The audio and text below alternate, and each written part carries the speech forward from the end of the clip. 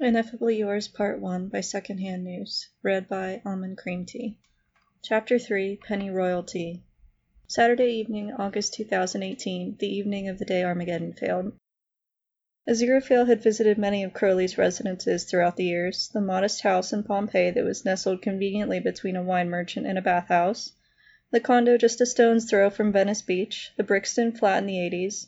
But since Crowley had moved to the more central apartment in London a couple years previously, he hasn't had the chance to drop by for tea and biscuits, or the regular bickering that was their usual routine. It was sparse, stylish, and he'd wager the air was purer here than any other spot in London.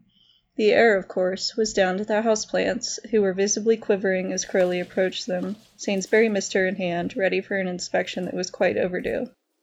The demon's borderline toxic relationship with plants had always amused the angel, who had watched his interest in greenery become ever more potent over the years. How many of their work trips had included a diversion to a nearby botanical garden, he wondered. Still, even if the plants weren't his own passion, he still admired them, and Crowley's collection was certainly something to admire.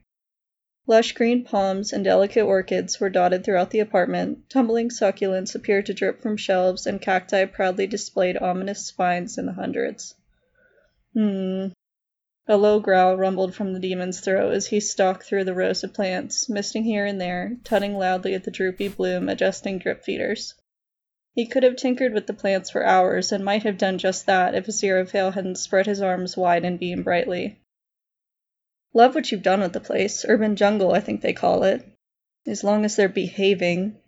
He turned to glare at a small Kentia pond that had dared to produce a yellow leaf, and then paced back to the living room and gestured for Aziraphale to take a seat. Tea? The angel smiled, perching on the edge of the sprawling L-shaped leather sofa. Tea would be lovely. Crowley pottered in the kitchen brewing tea and blowing into 2 cups that he sat down neatly on the black granite breakfast bar. He rummaged in the cupboards for anything resembling a biscuit and located a half-empty packet of bourbons in a repurposed M&S shortbread tin in the shape of a Scottish terrier. Rose, he said, nodding at the tea as he set down the steaming pot on the coffee table along with the cups and the biscuit tin. Always reminds me of Morocco, Aziraphale finished, a tight smile on his face.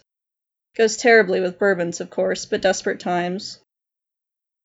Crowley pulled down 1 crisp bourbon biscuit from the tin and sank back down into the sofa's soft cushions, exhaling as heavily as if the weight of the world had been on his shoulders, which, incidentally, it had been. So that went rather well, all told. Oh, absolutely, 100% to plan.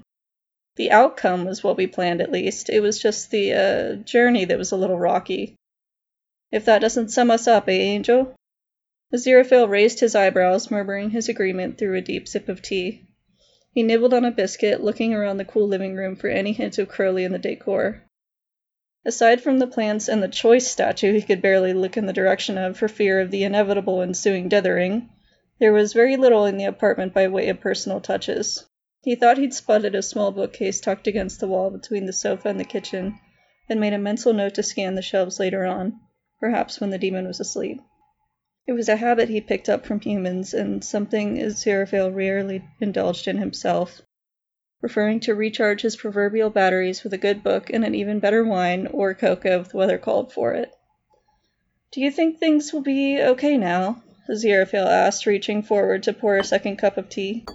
The heady, warm scent of rose brought back snatches of memories swirling to the surface. Sand dunes, tangled sheets, whispered words over dinner, voices hushed and fingers sticky with honey. Hard to say, Crowley shrugged, inhaling a second biscuit in 2 big bites. There's always something, isn't there? Yes, well, this was the thing, wasn't it? What do you suppose we would be doing right now if things had happened as they were meant to? Well, you would be up there reunited with your flaming sword, and I'd be down there getting acquainted with some overblown axe or warhammer, or something equally befitting a demon. Aziraphale winced, though whether it was at the thought of the 2 of them facing off, or of yet another reminder of his missing sword, Crowley was unsure. I wouldn't have done it, you know. I wouldn't have hurt you. I would have done admin. Tossing his glasses onto the coffee table, Crowley rested his right ankle across the opposite knee and studied Aziraphale's face, finding a resolute determination there. You would have, Angel. You would have, or they'd have done to you what they did to me all those years ago. Doesn't seem very fair, does it? Follow authority without question or get cast out forever? Curly cocked a dark eyebrow and pursed his lips. You're finally getting it, are you? Not as big on forgiveness as they'd like to pretend, your lot. They're not my lot, Aziraphale said, the words escaping his lips before he realized what he was saying. Funny, he thought, how often you don't know how you truly feel until the words slip out unplanned.